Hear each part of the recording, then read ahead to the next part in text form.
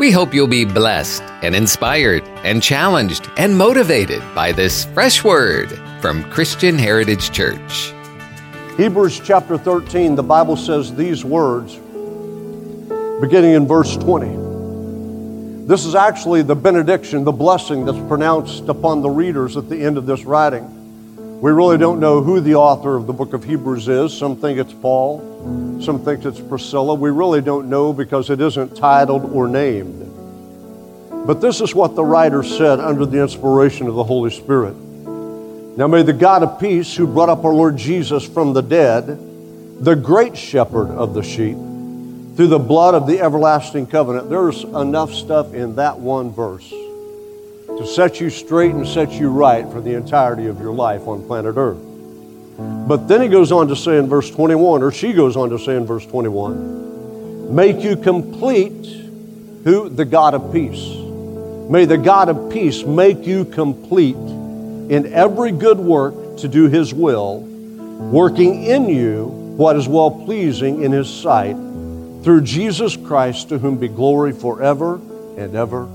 Amen. Father, add your anointing, your inspiration, your illumination to the ministry of your word this morning. Truly touch hearts and change lives in this place. In Jesus' name we ask it. You may be seated. I know many of you are probably not fans of biblical numerology, and I haven't done a lot of study with it, but I have the basics down. And I know that numbers in Scripture mean things. And so when I see the number 20 as in the year 2020, I know there's a significance and there's a meaning to that number. Matter of fact, when you really do the research and study the Scripture, and I'll show this to you in just a moment, the number 20 is the number of completion. It signifies that a waiting period has ended and completion is happening. I think that's so vital for you and I to hear today. The waiting period is ended and completion is happening in 2020. I look around us today, and there's a lot of room in this sanctuary. So that tells me this is the year that God is going to do a work. We've spent the last 6 years building and fighting. We faced a lot of giants, haven't we? But we know we serve the God who's a giant slayer, and He's came through for us every single time. And I believe that 2020 will be the year of completion when God once again populates the house. And we're going to talk about that this morning. But you and I have a role. You see, it isn't enough just to come into church and sit and enjoy the Word and the worship. At some point, you have got to be a witness for Jesus Christ. Jesus told the disciples in Acts chapter 2, after that the Holy Ghost comes upon you, you shall be witnesses unto me. The word witness from the Greek is marteo. It means martyr. My question to you this morning is, are you willing to expend your life, give your life to bring someone else to Jesus Christ? Think about it. If every one of us just brought one, think how many people would be in this place. It would move from 400 to 800. And if everyone just brought one, it'd move from 800 to 1,200. Do you hear what I'm saying? This is the year of completion. You see, this is the year. Somebody needs to hear this. This is from God. This is the year when you stop praying, God, when? And you begin declaring, God, now. Stop praying, God, when? And begin declaring, God, now. Now. Accomplish your work. Complete your work in and over our lives. God never starts something but what He finishes it. He never begins without the ending already in sight. He never makes a promise but what He fulfills His promise. What does the book of Numbers say about God? Chapter 23, verse 19. God is not a man that He should lie, nor the son of man that He should repent. Has He said, and will He not do? Has He spoken, and will He not make good? I've come to tell you that 2020 is the year of completion. The year when God says the waiting period is over. The promise that you have clung to, held on to, the dream that's been alive in your heart but never seen, this is the year that completion occurs. In the history of the church, does this have significance? Absolutely. did some research and went back. I wanted to see what the years 20 had to do in the previous centuries with the church. The first thing I noticed was that in 1517, Martin Luther, the great reformer, wrote his 95 Thesis, and many say he tacked it to the wall of the Castle of Wittenberg. We really don't know if he did that or not, but he certainly began to teach and espouse faith and grace through Jesus Christ. And we know that from 1520 to 1530, the Reformation grew like crazy, spread like wildfire across the populated Christian world. So much so that prior to 1520, there wasn't a single translation of the Scripture that the common man could read. Did you realize that? But in that 10-year period of time, no less than 10,000 translations, handwritten by people like Martin Luther, become available to the people of that day. 1520, think about that. And then you can move on, and you can see the year 1620. Great significance for us living in the United States of America, because in 1620, a ship called the Mayflower landed at a place called Plymouth Rock, and there were pilgrims on that ship who were seeking and searching for freedom to worship God as they desired, out from under the thumb and the rule of the Church of England. And you know the rest of that story. The Puritans, the Pilgrims, brought revival to America, a whole nother way of worshiping God. And then you can jump to 1720. 1720 through 1750 was a great awakening in the United States, actually the second great awakening in the world. In that period of time, you had revivals where men preached like the Wesleys, and Methodism came to light and began to take root during that period of time. Great revival swept across the world. And then you can jump to 1820. And from 1820 to 1850, another great revival swept this continent, led by men like Charles Finney, men like Lyman Beecham, preaching the Word of God as never been heard to the memory of those individuals who were hearing. And revival swept the continent again. And then in 1920, there came a wave that you and I are yet a part of today, a wave of Pentecostalism. Now, I know the history. In 1901, January 1st, a little lady by the name of Agnes Osborne was praying in a school at 17th and Stone in Topeka, Kansas. I used to pastor there. I went to 17th and Stone often and prayed and sought God. It's now a Catholic facility, but at that time it was a school. And when she was praying, seeking God for what is the evidence of the baptism of the Holy Spirit, she began speaking in another tongue. From that place and that little school in Topeka, Kansas, that revival of Pentecostalism spread across the nation. And from 1906 to 1915, the revival that we know as Azusa Street, which happened in Los Angeles, revitalized, filled with fire and power, people from across the nation and across the world. And from 1920 to 1930, we saw the great Pentecostal movement spring up across the United States and across the world. So much so that today there are no less than 500 million Pentecostals worshiping God around the world. And then we come to 2020. We come to what I believe is the year of completion. We come to what I believe is the year that God desires to once again pour out His latter rain. Once again, God wants to renew and revive His church. Once again, God wants to prove He is faithful and He is just to do the things that He has prophesied and promised. Look back through the Scriptures. You'll see in Hebrews chapter 11, verses 17 and 19, says these words, "By faith Abraham, when he was tested, offered up Isaac, and he who had received the promises offered up his only begotten son, of whom it is said, in Isaac your seed shall be called."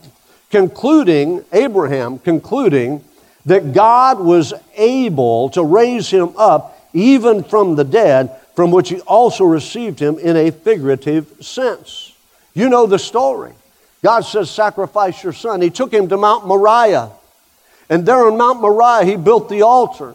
He had the coals and the wood. And He laid His son, His only begotten son, His son of promise, on that altar.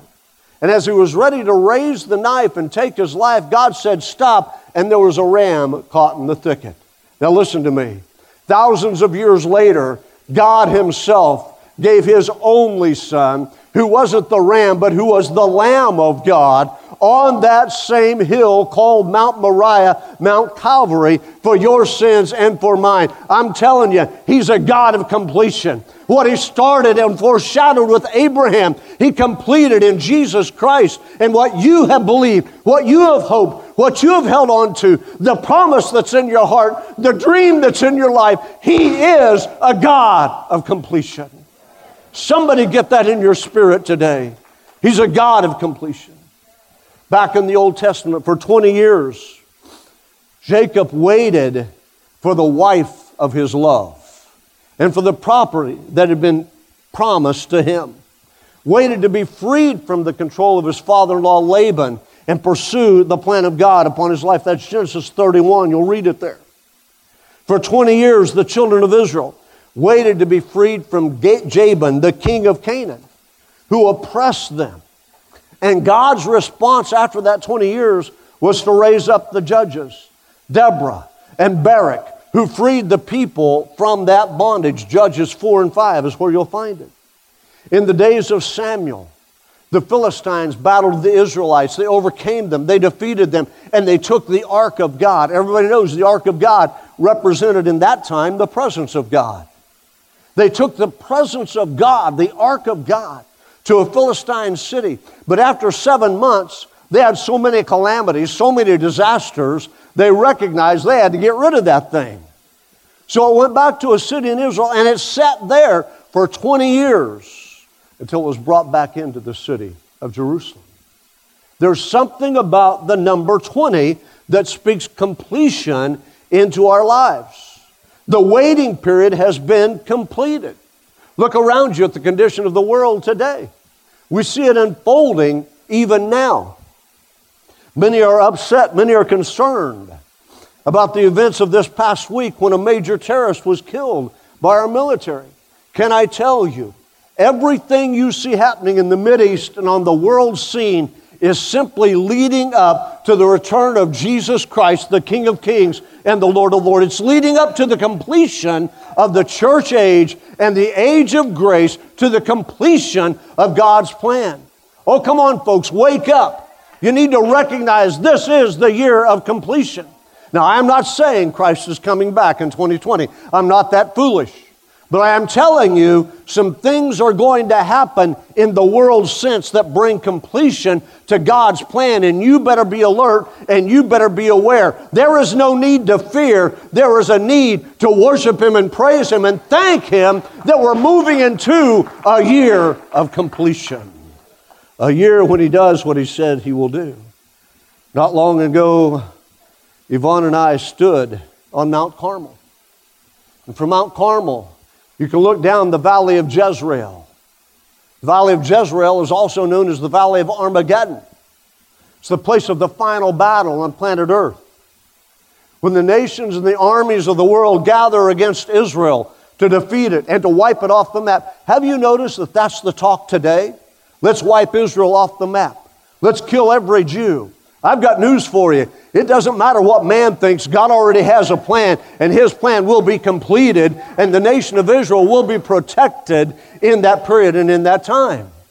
See, in that valley, the Bible says the nations of the earth will gather against Israel, but they don't know that there is another fighting for Israel.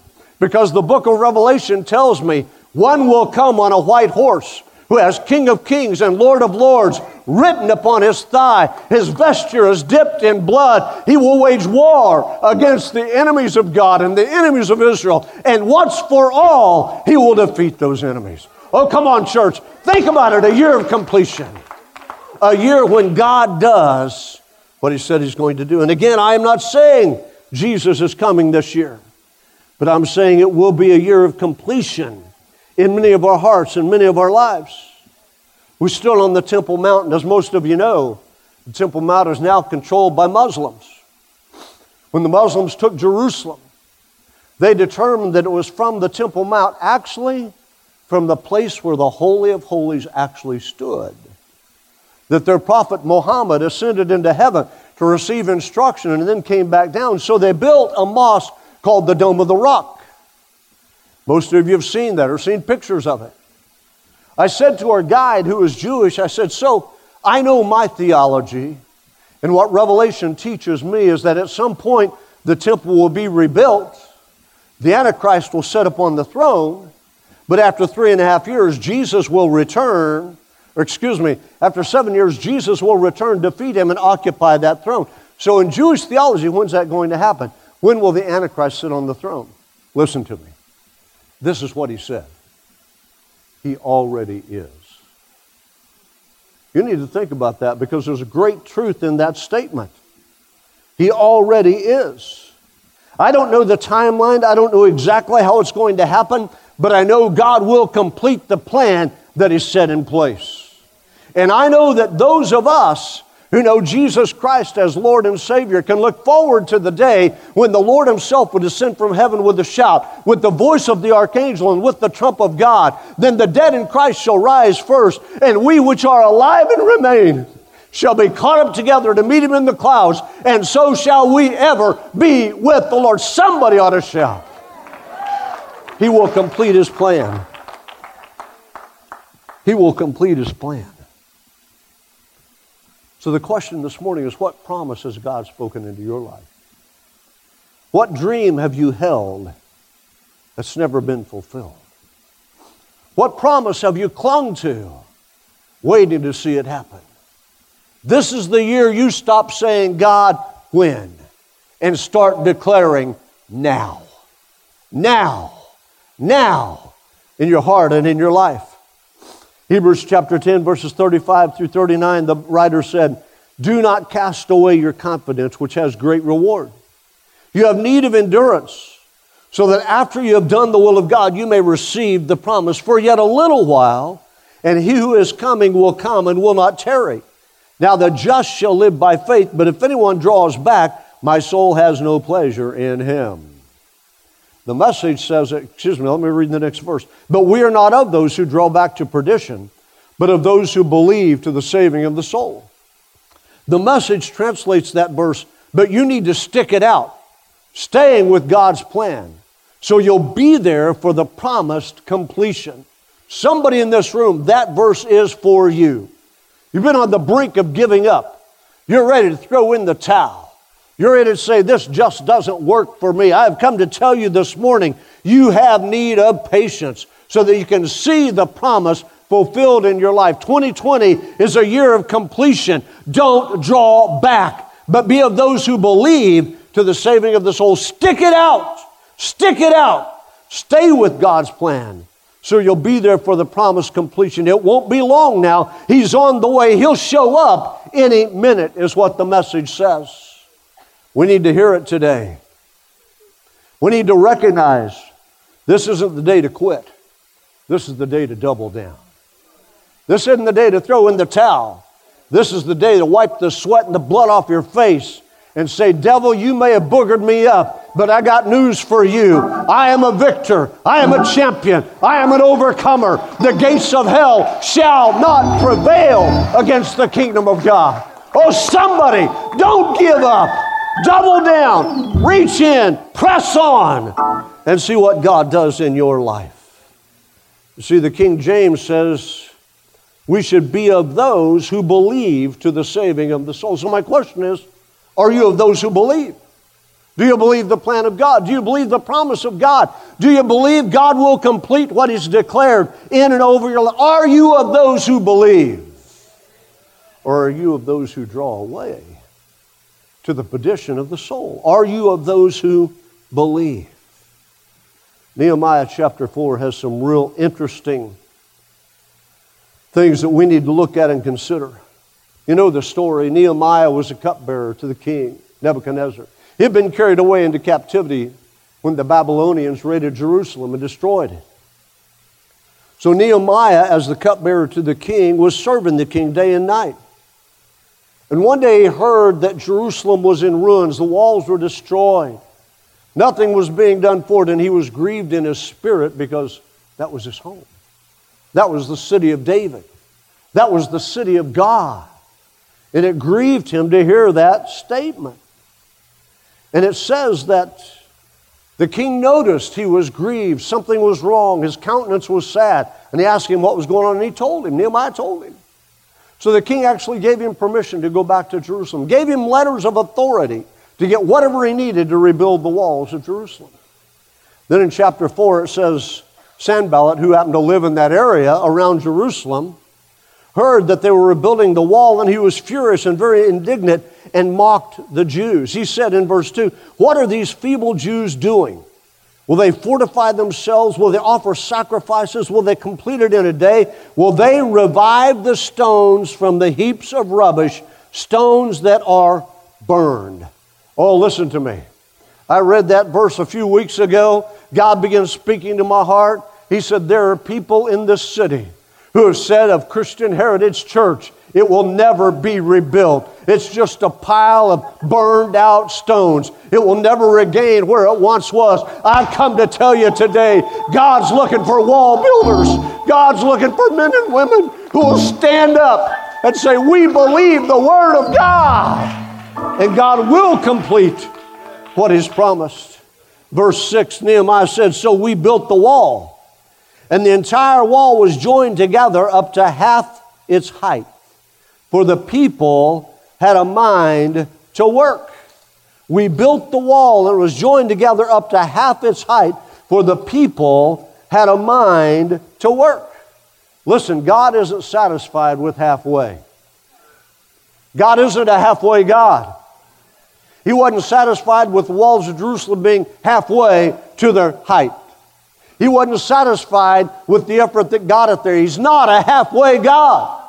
He doesn't take you halfway and then leave you. Oh, somebody hear me. This is from the Holy Ghost today. God is saying, I am not a halfway God. I will finish what I started. I will make a way where there seems to be no way. I will be your miracle worker. I will be your way maker. Oh, somebody get it in your spirit. Get rid of that stinking thinking. I've come to tell you today, I don't serve a halfway God. I'm not satisfied with a half-finished work. The walls are halfway up. It's time to press on. It's time to press in. We won a great victory last year. Our word last year was overflow. Remember that? And we saw an overflow. $8 million of debt written off. That's a wonderful thing. We should rejoice, and we did. But folks, we still have to deal with the $5.5 million that's out there. And I believe this year, God is going to show us how to deal with the debt in such a way that it doesn't hamstring the growth of this church, in such a way it doesn't prohibit Him from doing what He wants to do through this church, to this city. I believe God can say to someone, give it and pay it off. I believe God can raise up people in this place who'll say, I'll give 1,000, I'll give 2,000, I'll give 10,000 a month. Whatever we need, God will do it to make it happen.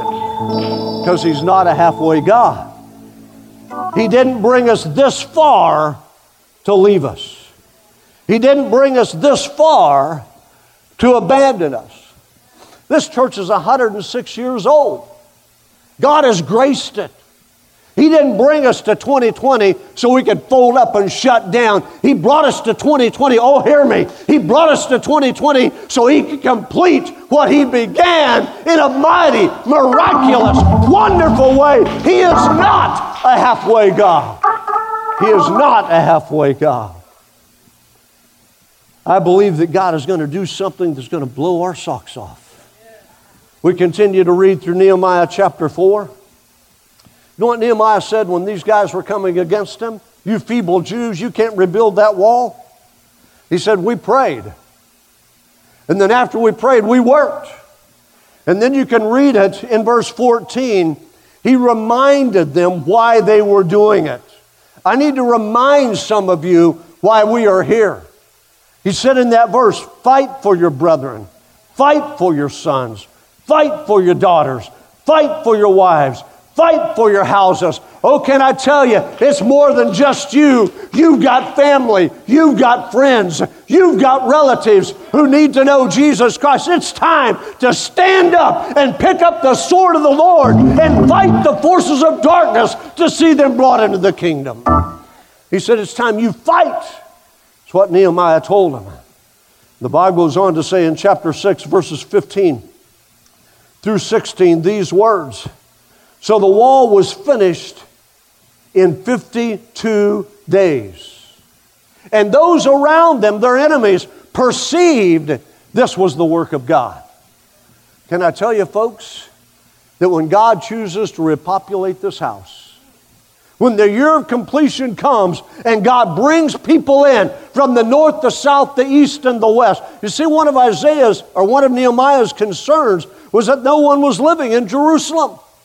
But God repopulated that house, because you can read it later on. It says that 1 of every 10 moved into the city and made it their residence. Oh, hear me. God will repopulate this house.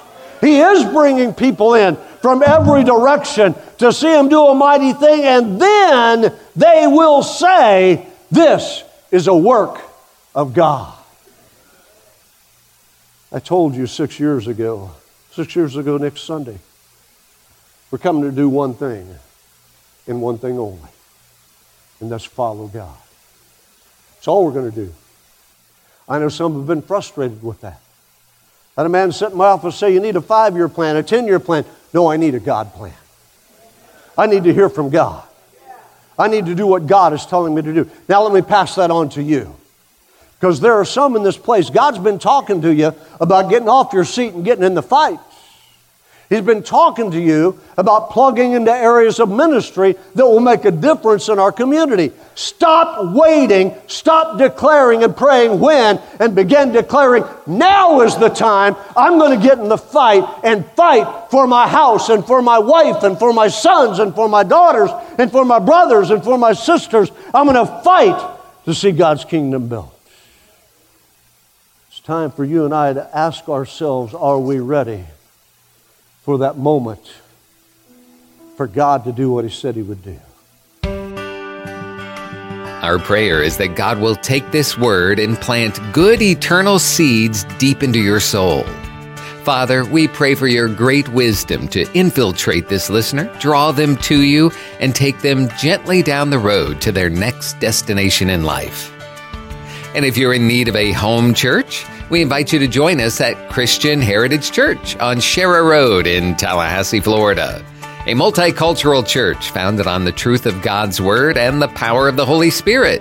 For a worship service where the presence of God has first place, you're invited to Christian Heritage Church. Sunday morning service is at 10:30, Wednesday evening at 7, plus youth group and kid power and small groups and more. For all the latest information, visit our website, chctoday.com.